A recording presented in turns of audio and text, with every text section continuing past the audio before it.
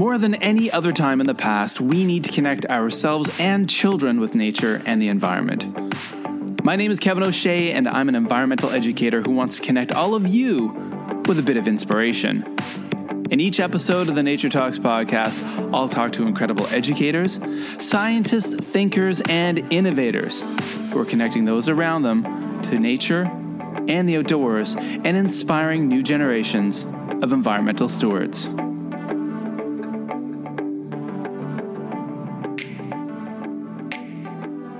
Well, hey there, everyone, and welcome to episode number 19 of the Nature Talks podcast, the environmental education podcast, a podcast about all things caring for the world, making it a better place, and doing the best we can to make all those things happen. It's me, Kevin O'Shea, your host. I'm a Canadian international school teacher, currently living in Shenzhen, China, but in a few months, I'll be off to Japan, then Canada, and then my family and I will be settling into a new home in Malaysia. Very excited about that. This episode, I should say, because really this podcast, my goal is to really just get it out a couple of times a month, and that just has to do with my life schedule. Maybe in the future it will come out more often, but I have other projects I'm often busy with, so if I can get this out a couple of times a month, I'm happy, and I know you guys are going to be happy to get this content. In this episode, I will be talking to returning guest Kenny Peavy. Kenny was featured in episode number 11 of the podcast, and Kenny is a tour de force when it comes to environmental education, outdoor education, and getting the message out to the masses and using social media to get his message across. And that's what we're going to be talking about in this episode. So sit back and take a listen to my conversation with outdoor educator from Green School Bali, Kenny Peavy. So, everyone, I'm very happy to have returning with us for another episode of the Nature Talks podcast, Kenny Peavy. Kenny, thank you for coming back on the show. Yes, I'm really happy to be here. And, of course, I'll always see your social media, Twitter, LinkedIn. So I'm kind of keeping up with what you're doing. I think vice versa. Good. That's something we'll talk about later on in the podcast, but I can barely keep up with you, and I don't think I can. But that you're a bit of a whirlwind in a positive way, which is a great thing with regards to the social media. I don't know how you find the time to do it, and that's something that people used to say about me. Right. But yeah. So let's definitely chat about that in a bit. Yeah. Absolutely. So Kenny, I was wondering for the people who may be listening to the show for the first time, maybe they haven't listened to episode 11, which you were featured on, and for those of you that are listening after you listen to this podcast, go back and listen to episode 11, and you can learn a lot more about Kenny and what he does. But kind of in a nutshell, could you tell the listeners a little bit about yourself, where you are, and what you do? Yes, I'm originally from the States, from America. I've been overseas since the year 2000, so that's roughly 23 years. And in that time, I've worked in a couple of different schools at the International School of Kuala Lumpur. At the time, it was called Bogor Expatriate School outside of Jakarta. I think they've changed their name to something like Intercultural School of Bogor now. And then for about 10, let's say 8-9 years, I was doing my own sort of adventure.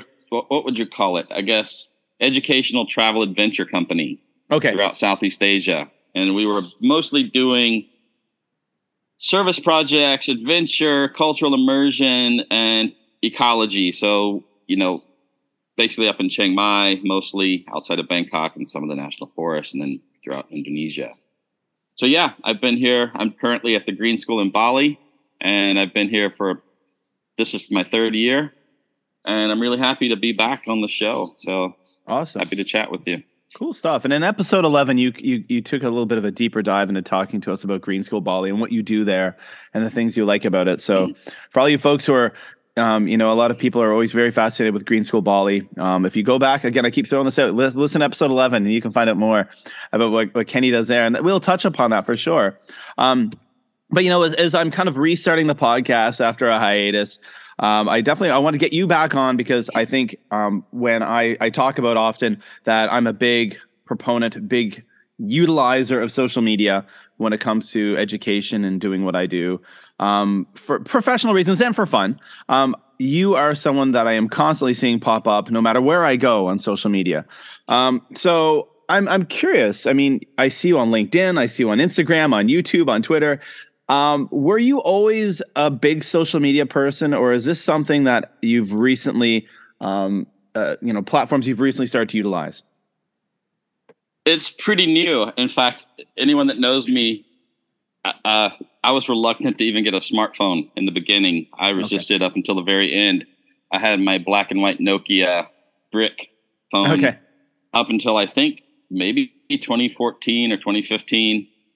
So I'm definitely new to social media. But I've recently just gotten really excited and inspired. Some of my things that I posted, for whatever reason, caught on and people liked it and started sharing it. And so I found some success. So I just wanted to keep rolling that and keep inspiring people to get outdoors. Nice. So yeah, I definitely don't have much training in like how to utilize social media. I kind of look at the analytics once in a while and I'm like, yeah, I should probably publish it at this time or these dates, but I don't really know. And I get too excited. I'm like, I can't wait. I'm going to publish it now. Yeah. So, I know like real social media influencers and marketing people, they know what time and date and all that sort of, they look at the analytics and they're like, oh, it's best to publish on Tuesday morning at 8 a.m. Yeah. I know that. I've seen that too. I know that exists, but I get too excited. I'm like, I just made this cool video. I'm going to publish it now. Yeah. Which may or may not be the best way, but yeah, definitely not. It's pretty new for me, to be honest. Cool. Well, I mean, it's new for you, but again, I'm seeing you all over the place, and that's in a very positive way. And that's interesting when you talk about the analytics. I know people who are very, very much so analytic nerds, and that's a big thing. And when you mentioned Tuesday morning at 8 a.m., I mean, I've done the research into podcasts. When's the best time to release a podcast? But I mean, like, I'm here in China at Tuesday at 8 a.m. I'm teaching. I can set tweets on TweetDeck to be timed and go out, but a podcast with China internet, who knows how that's going to work and when that's going to come out. So I get it when I can, but also during the days I'm up to my eyeballs and 23 kindergarten students. Last thing I'm thinking about is like, when am I going to get that Instagram photo out or my tweet out? That's all for after work. But yeah, so you've got a message that you definitely have been passionate about for years. And you're new to the social media thing, but again, I'm seeing you in many spaces. What has you've already kind of hinted at that, but what kind of response have you been getting in general that's keeping you going? Well, it's really cool when you see a post go viral. We all kind of like that, and it's really nice. When I started out, you might get 10 likes or 2 or 3 shares, and then suddenly you hit a nerve and people love it. And you're like, holy cow, I think probably the most viral post was about my nature spotters. And suddenly I'm like, it's got 58,000 impressions and it's been shared 112 times and like 200 likes. And then suddenly you're like, oh, well, people like that one. Yeah. And maybe I can keep doing this and keep, sharing ideas and then hopefully inspiring people to get outside. Cause that really is my goal. Just go outside and play. And then after that, start researching, looking, discovering all the things that are out there in nature. And I will say, and this is interesting, and it's a recent thing, but I just posted an anti-plastics, the plastics in the garbage in the ocean and in the mangroves, and especially throughout Southeast Asia. It's just a big problem in Indonesia and Malaysia, Thailand. And it kind of is reverse, but I got attacked by a lot of pro-plastic industrial people, business people that were saying, you don't know what you're doing. You don't know what you're talking about. And that kind of inspired me because I was like, well, I struck a nerve there too. Even though it was pretty negative. It was like, well, at least I'm generating some conversation and some awareness. And the people that are with me that do believe and have seen with their own eyes the impacts of plastic bags on the beaches in Bali and the mangroves in Thailand and everything. I'm like, okay, well, I touched a nerve, but maybe not in a positive way. Maybe some people got angry, especially those in the petroleum industry and the plastics industry. So that was recent, and that's why it's on my mind. Yeah. Suddenly you're like being attacked by people you don't know, which is not a good feeling. But then I had to reverse it and think, well, this is actually a good thing. I'm raising awareness. I'm starting a dialogue.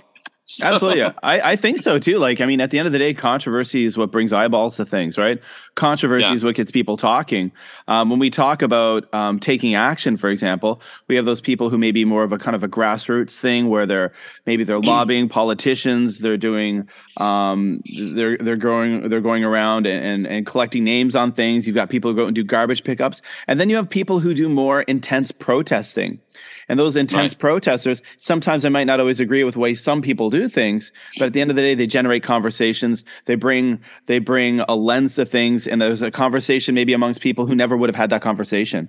exactly. So controversy can be good for sure, and and sometimes when you look at it through that lens, it can be kind of fun to be involved in it. Yeah, so I think those are the two main things. Like when you get the positive response and something goes viral, but then when you touch a nerve and someone is kind of arguing back, then you start a little controversy. So I think those two things are healthy at the end of the day. Yeah, for sure. Cool. I want to one thing before we started recording, and I want to kind of zip back a little bit. So, I mean, in the episode 11, you were on talking a lot about outdoor education and just your passions with connecting kids with the outdoors. One thing that I can remember looking at your social media a few months back, but I wanted to kind of backtrack to that, is that you did a presentation to your colleagues about something that I've often found a lack of clarity with.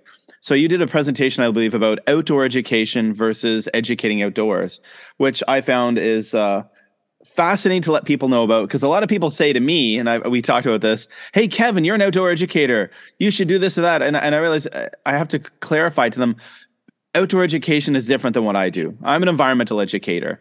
I'm not qualified to take people on a kayaking trip or an outdoor adventure excursion. Bad things would probably happen. Just I can do it myself, but leading people. So can you let the people know, just out there listening, maybe a little bit about how you've been educating those around you about those differences? Yes, and that is actually an awesome question that I never really pondered too much until I can't remember who, but someone brought it to my attention. And they were like, a lot of classroom teachers are afraid to take their kids outdoors because they feel like they don't have the skills and knowledge. And I was of the opinion, well, they can just teach their classroom lessons outside. And so we talked about it a bit more, and it was like making that distinction between outdoor education, which is its own respectable field in itself. And you have to be certified and qualified and, a wilderness first responder. You have to have knowledge of ropes. Risk and safety has to be a big thing. But then you have to know how to, paddle in upright kayaks and canoes.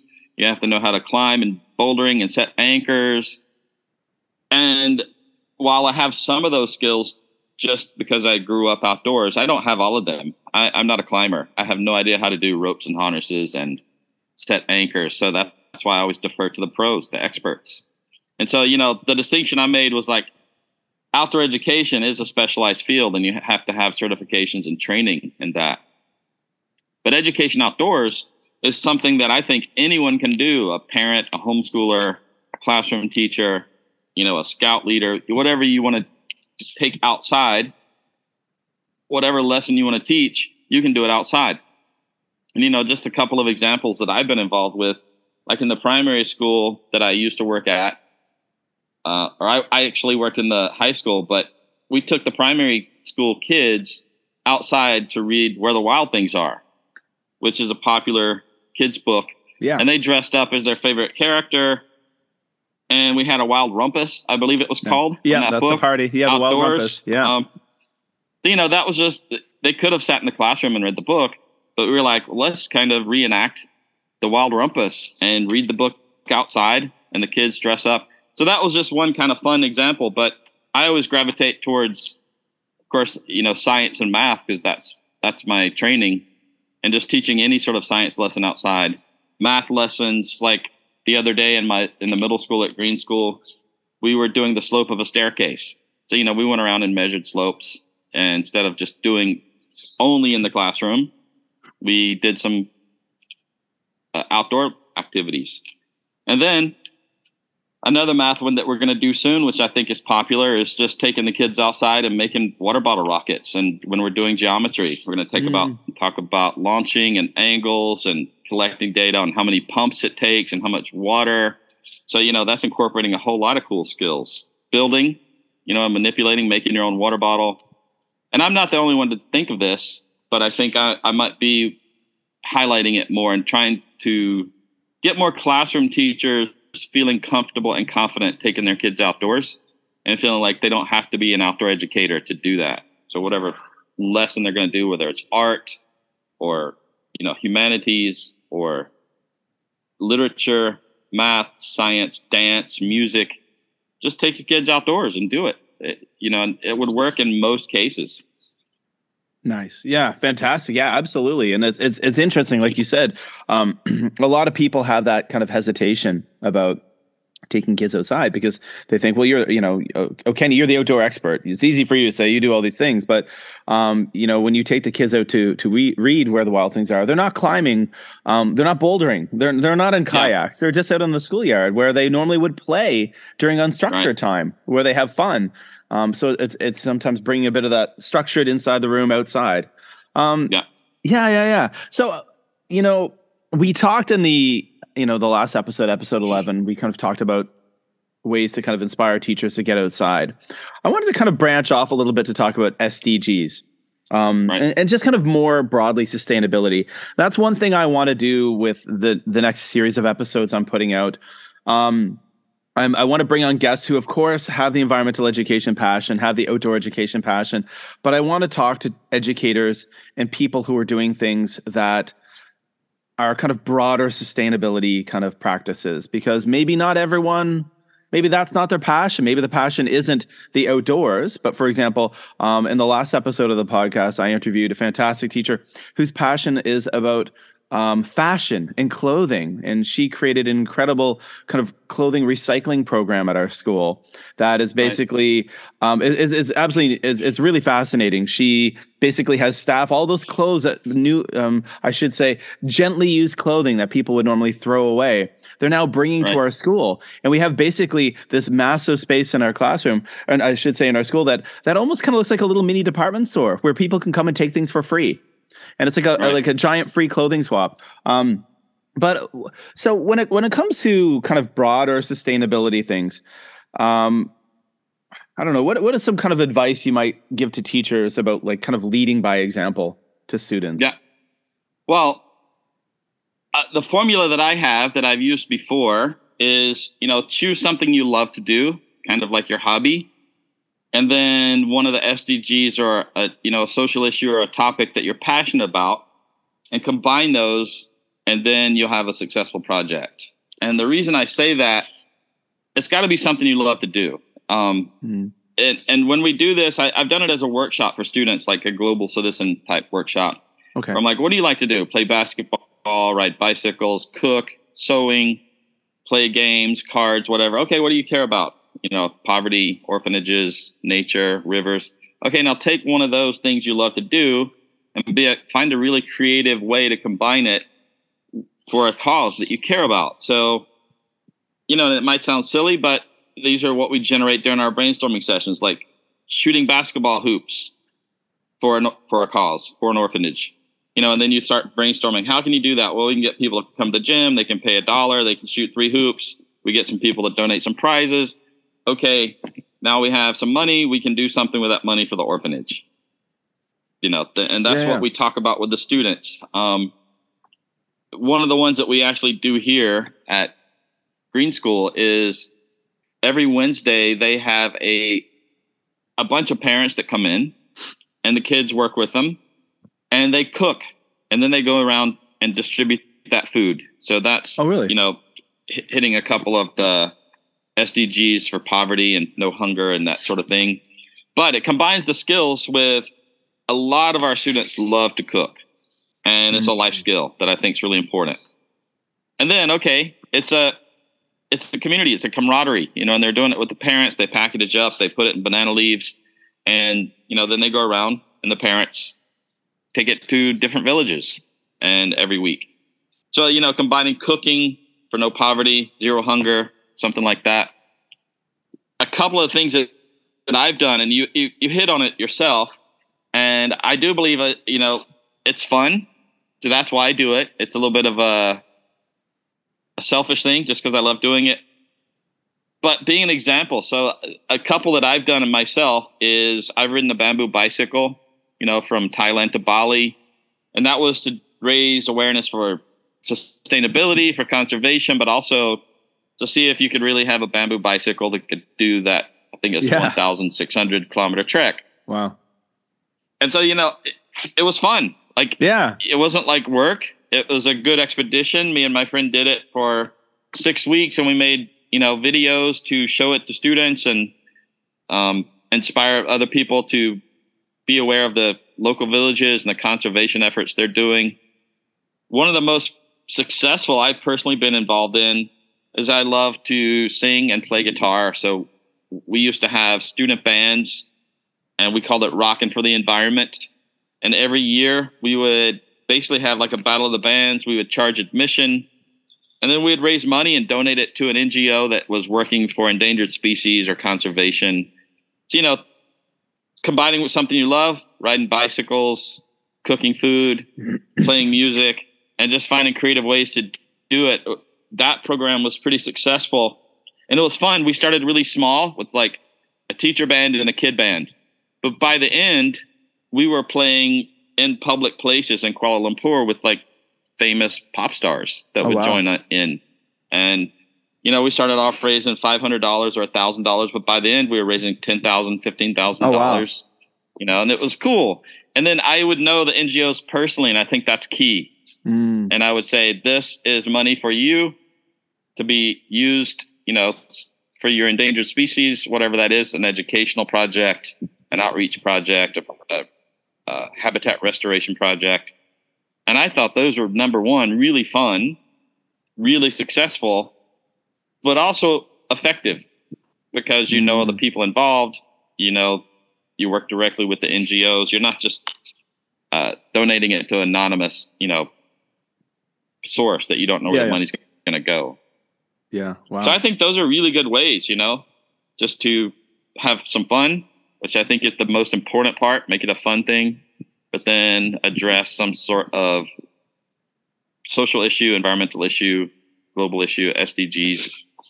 Yeah, that's, right. There's so many things going through my brain right now. And I think I love that, taking that thing that you're passionate about, looking at all those SDGs and making a connection, which we can all do, right? Right. And I think, and I'm hoping that for educators who are based in China right now listening to this, take these lessons and think about it. And I think a lot of us here in China need to start to open our minds now, because for 3 years, we were basically locked into a cocoon here in China where we were, because of China's zero COVID policy, where we didn't have the freedom to do anything. We couldn't, we couldn't have a group of kids gather to shoot basketballs, because we weren't allowed to have kids gather.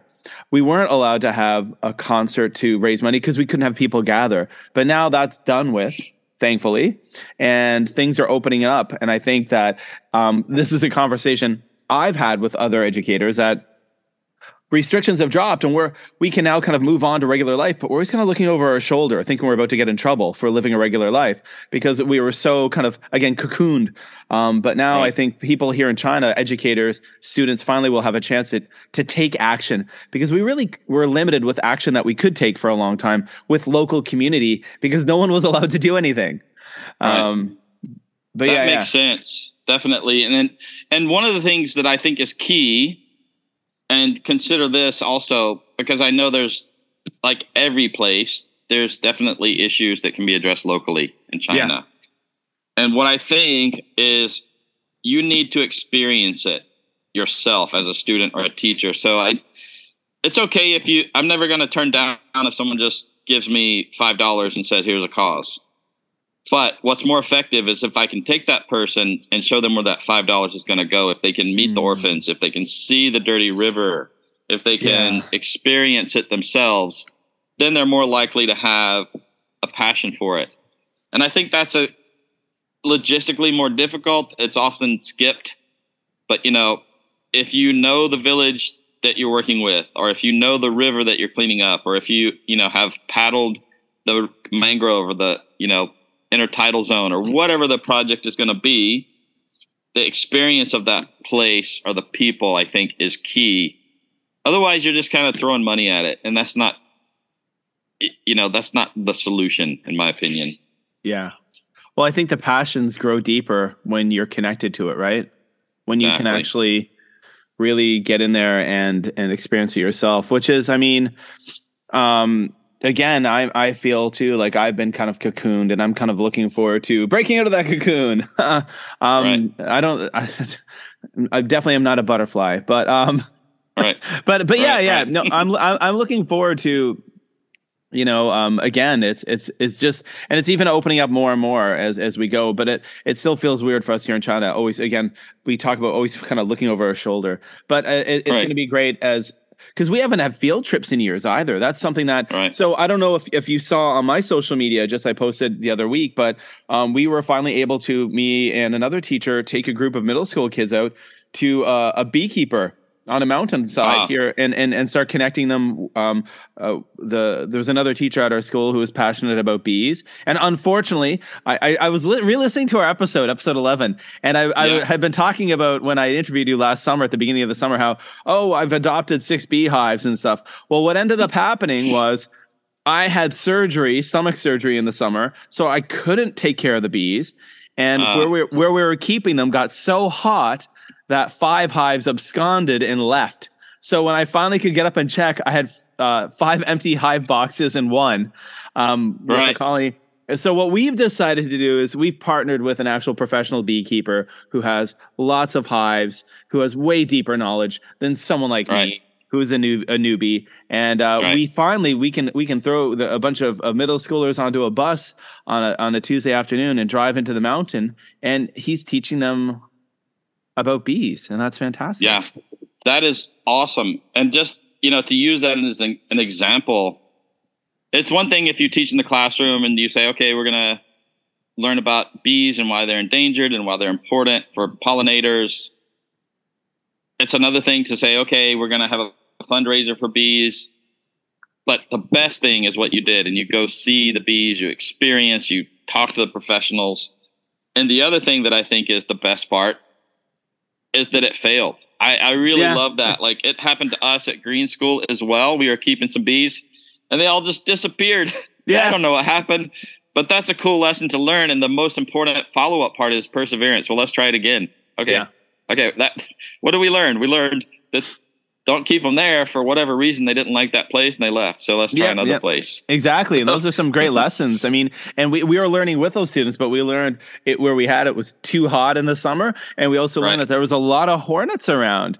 And then we learned about the different behavior of Asian Apicerana honeybees versus European honeybees, where those Asian honeybees are a lot more skittish. And when things are not going the way they like it, they'll just get out of there real fast. But yeah. Some great lessons. I wouldn't know that. Exactly. And I wouldn't know that unless I did it. That's why the experience is the best part, right? Because you learned. Absolutely. And kids learn that way. We grown-ups learn that way. Often the most impactful lessons are, and it's a bit of an analogy, I guess, comparing on a smaller scale. The other night, my daughter, who's almost 10, was like, "Hey, Dad, where's a hot glue gun? Can't find the hot glue gun." I'm like, "All right, here it is." She's at home making crafts. I'm like, "Be careful. Don't burn yourself." She's like, "I'll be fine, Dad. You always say that to me." And then about 20 minutes later, she comes out. She's like, "Dad, I burned myself. It hurts." I'm like, "Put your fingers under the cold water." And I said to my wife, "You know what? There you go. There's something she can take from. I can say, be careful. You could burn yourself all day long. But until you actually experience it, then you know." 100% agree with you. I definitely agree. And that's something I'm always thinking about too. We can say that. Don't touch the stove. Don't touch the stove. But until you touch it and learn the reason why we're saying don't touch the stove, it doesn't really have a meaning. Yeah, so the experience is the best part. I believe when I was a bit younger than her, I touched the stove. Yes. I also may have maybe poked around some electrical sockets with metal objects too.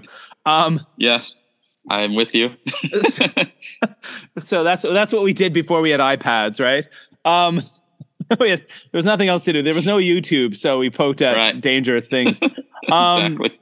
I see that on your LinkedIn, and this will be happening, I think, after this interview or before this interview comes out. But you are taking part in the Green Education webinar series, and I see you're going to be doing a presentation about bringing nature into the classroom. Could you tell us a little bit about that? Because that's something that people who follow me on social media know that I'm always attempting to do, is bring nature into my classroom. So yeah, can you tell us a little bit about what you're going to be talking about in that presentation? Yeah, I was just thinking about this morning. I think it's coming up. I think it's on the 16th. I'm going to have to double check. That's what it said. No, it does say February 16th. Like 11 days. Yeah. And just off the top of my head, I haven't actually written the outline yet, but I've given similar presentations and I put similar things on my Facebook as well. And just some of the ideas that I was thinking is, and I think maybe we talked about this before, like bringing a nature table into your classroom and having a sensory table with various things like skulls or neat pine cones or, leaves or neat, cool things, flowers, things that you find in nature when you're personally out hiking, like with your family or as an adult, you're just walking around and you find a cool thing. So thinking about that, how can we bring the nature to the classroom? Thinking about how can we start gardens or beekeeping? So two of the things that I know about is I know that some schools have like a rooftop garden or a balcony garden or even a windowsill garden. Yeah. And they learn all kinds of cool things, life cycle of plants, different types of fertilizer, watering, scheduling, collecting data, like what time do you water it or how much fertilizer do you put if you're using organic fertilizer or even if you're using chemical fertilizer, like what are you doing? Collecting data, things like that. And then if you can go to the next level, which I know some schools do, is like cooking and eating whatever you grow.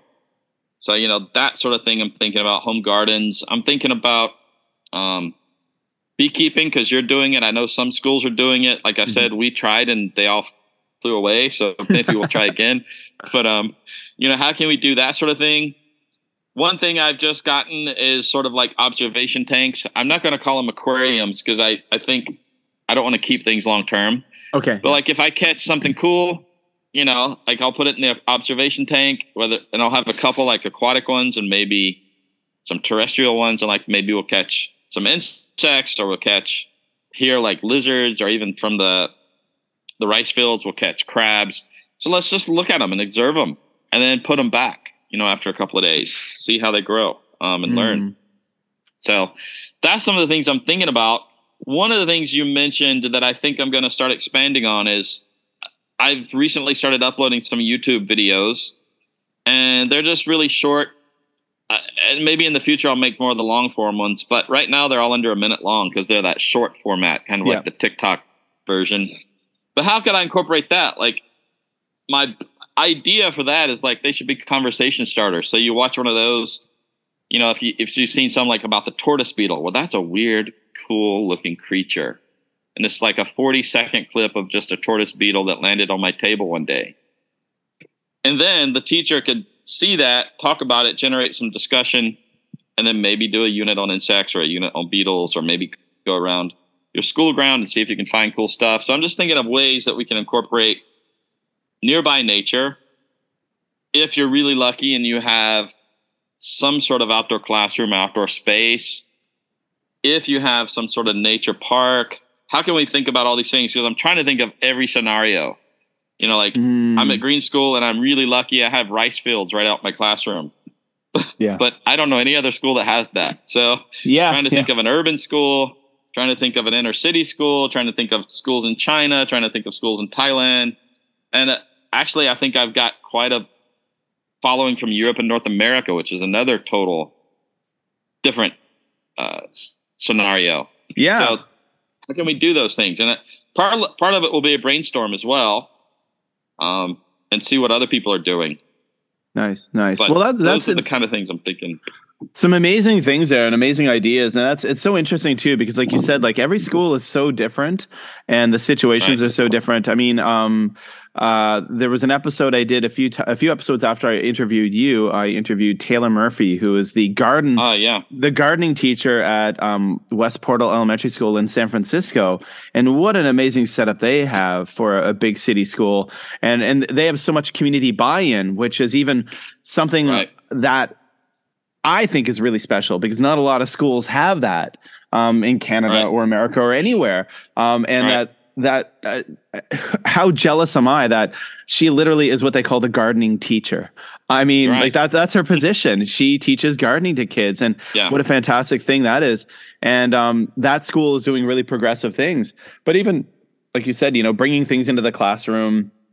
I've been having fantastic conversations because we were growing tomatoes in my classroom, but somehow ants found their way from outside, and I'm on the second floor. These little tiny ants found their way from outside through the window, and for whatever reason, like the tomato plants, and we found lines of ants going into the tomato plants. And when we would pick up the pot, there was literally thousands of ants in the base of the pot with brood and everything. And we eventually had to remove those. That was getting out of hand. But my class's teacher, me, Mr. O'Shea, I resorted to even collecting live geckos, and I was like bringing them into and I was like putting geckos on the plants and stuff. I'm like, we'll just see what happens, guys. yeah, that's very cool. So and the lesson there is nature finds a way, right? How in the world did they find their way up there? I have no idea. Yeah, exactly. But it's a cool thing that they did, and there you go. And and then the kids in my room were just like, Mr. O'Shea, there's ants everywhere. I'm like, isn't it great? Like, yeah. In my classroom, this is okay. Other educators might scratch their heads and say, like, what are you doing? And why are you releasing geckos all over your room? But but the kids. But it's great that the kids who are with me, who've been with me long enough to know, they would never try to step on that gecko or even to catch it. They just let it go. They know that it's got a job to eat ants. But then we found a very dry gecko under the sofa the other day in my classroom. The kids are like, Mr. O'Shea, I think it's dead. I'm like, yes, it is. Yep. What happened? I don't know, but conversations are there to be had about nature indoors. Yeah.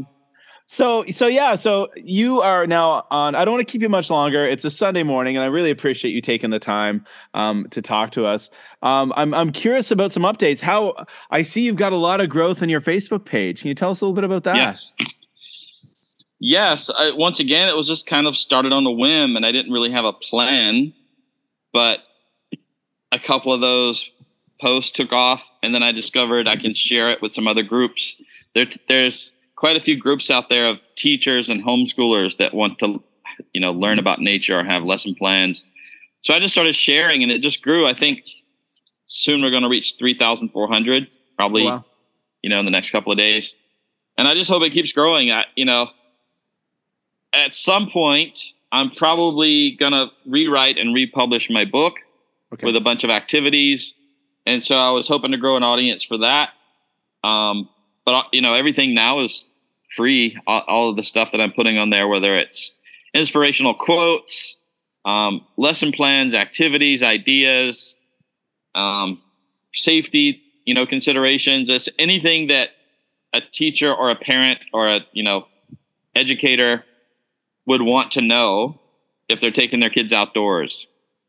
So it's kind of random. I just kind of think, well, what can I talk about today? And like you said, ants. Well, that'd be a cool topic. Let me look up a few cool things about ants and what are some activities I've done with ants. And then maybe the next day it's like, one of my recent one was sunflowers. And I was like, oh yeah, I think most people don't realize that a sunflower is a composite flower made up of hundreds of flowers. That's a lesson. And so I think what I've really learned, and this is a good one for everyone, those small things that we know and take for granted, many, many people don't know. So I'm trying to think of some of those obvious things like, ants are related to wasps. Okay. Yeah. Well, that's a lesson right there. And it just turns something similar or something simple into, just a cool activity that a teacher or a parent, homeschooler could do. Well, I mean, you know what? That post that you shared about the sunflowers being composite flowers, I had no idea. And I literally have sunflowers growing on my balcony right now that I've planted from seeds. And I went outside after reading your post, and I put a macro lens on my camera, and I went outside. I don't think I've shared this yet on my social media, but I'm going to give you credit for inspiring me. I went out there and I took macro shots of my sunflowers, and I had no idea. Like, I can see where the seeds are going to be, and there's like pollen on the end of the seeds, and I can see all those individual little tiny flowers everywhere. No idea. And that's very cool, right? And I'm a bug gardening guy. So there you go. We're always learning, and that was really cool for me. And as a grown up, I thought that was super neat. And I showed my wife, and she had no idea, and she's a gardener. So just there you go. Yeah, and I've also learned, and one thing I've learned is it's kind of like you. I think I know stuff, and then I realize there's a lot that I don't know. Exactly. And I posted a video of a spider, and here in Bali and throughout Southeast Asia, we have these huge golden orb spiders. And the females are like 100 times bigger than the male. Yeah. So I posted a quick video on YouTube, and someone wrote back and said, actually, some of those are not males. They're what we call kleptoparasites. Okay. And I'd never heard of that. I was like, okay. So I looked up what is a kleptoparasitic spider, and lo and behold, I learned something new. It's basically a spider that will live in your web and steal your food. And they're parasitic in the sense that they steal from you, and they're kleptomaniacs because they're stealing your food. And so I was like, well, that's a cool lesson I learned. Neat. By me trying to teach something. So that was because normally when you see one of those orb weavers, because I know, like, in my time in Japan, they had some, not as big, I'm sure, in Bali, but they had orb weaver spiders that got pretty massive by the fall, and you would always see these small spiders on their web, and I assumed that those were always just males, but maybe some of them weren't. Yeah, exactly. So that's the cool part too. I get corrected once in a while, and I'm like, okay, you know more than I do. Yeah, so that's good. That's one of those cool things, again, with the social media, that I follow on Twitter a lot of scientists, a lot of entomologists. And actually, on before the hiatus of this podcast, I had Dr. Jody Green on, who's an entomologist from Canada, working through the University of Nebraska Lincoln. And it was amazing to have her on, because she's kind of a guru of mine. I was really nerding out because I've been listening to her podcast for years, and to have her on, it was like, oh my gosh, one of my buggy heroes. Right, exactly.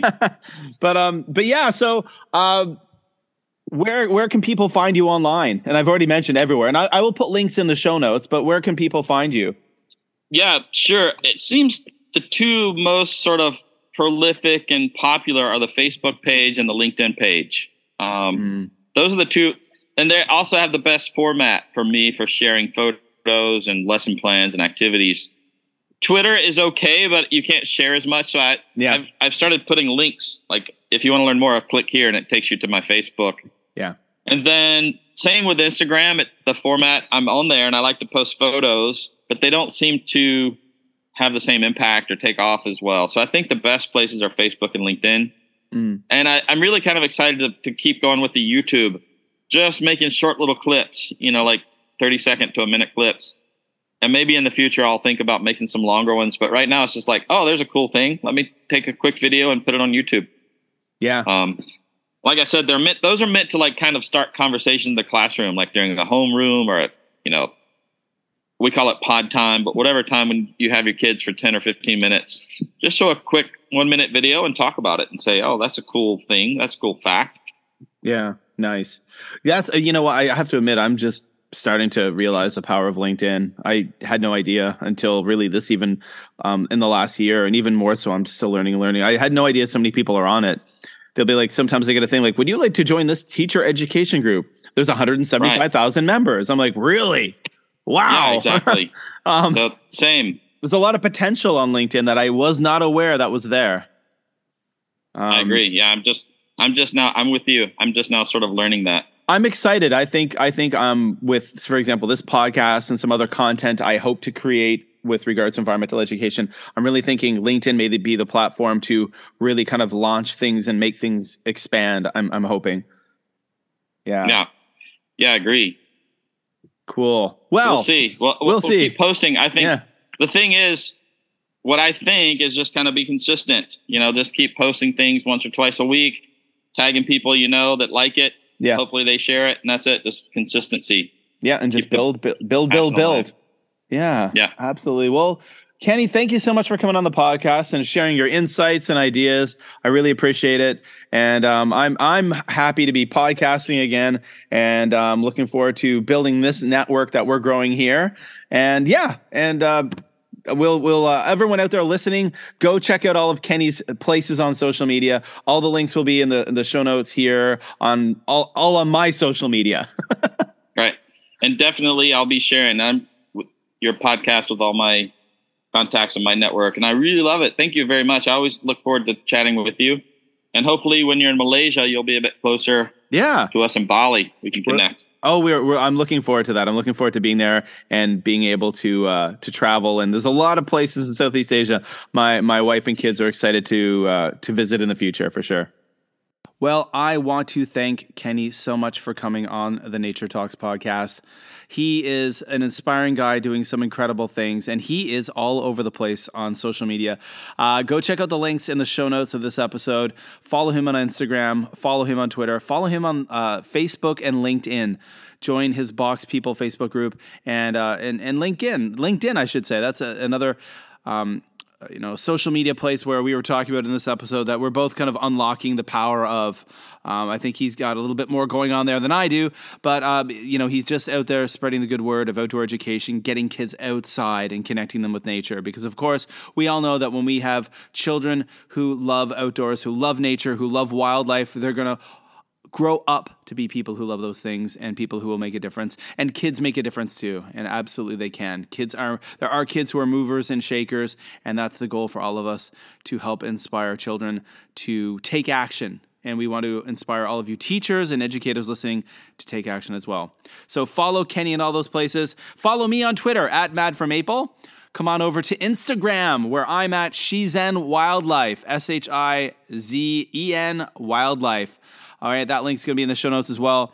That is my kind of professional environmental education Instagram. Come over to the, of course, Nature Talks podcast Facebook page and give us a follow or a like over there. And just come and hang out, be part of the conversation. And of course, please take the time to rate this podcast where you listen to it. Give us a rating, give us a review, and share it with other educators you work with administrators you work with. Okay. Spread the word of environmental education. Think globally, act locally. That's the key. All right. We want to inspire you to care about the world, but also to take action. And we as educators often need to lead by example. I need to take action. You need to take action. And hopefully those we work with, the kids in our lives, the students, our own children, the people around us will also then be inspired to take action.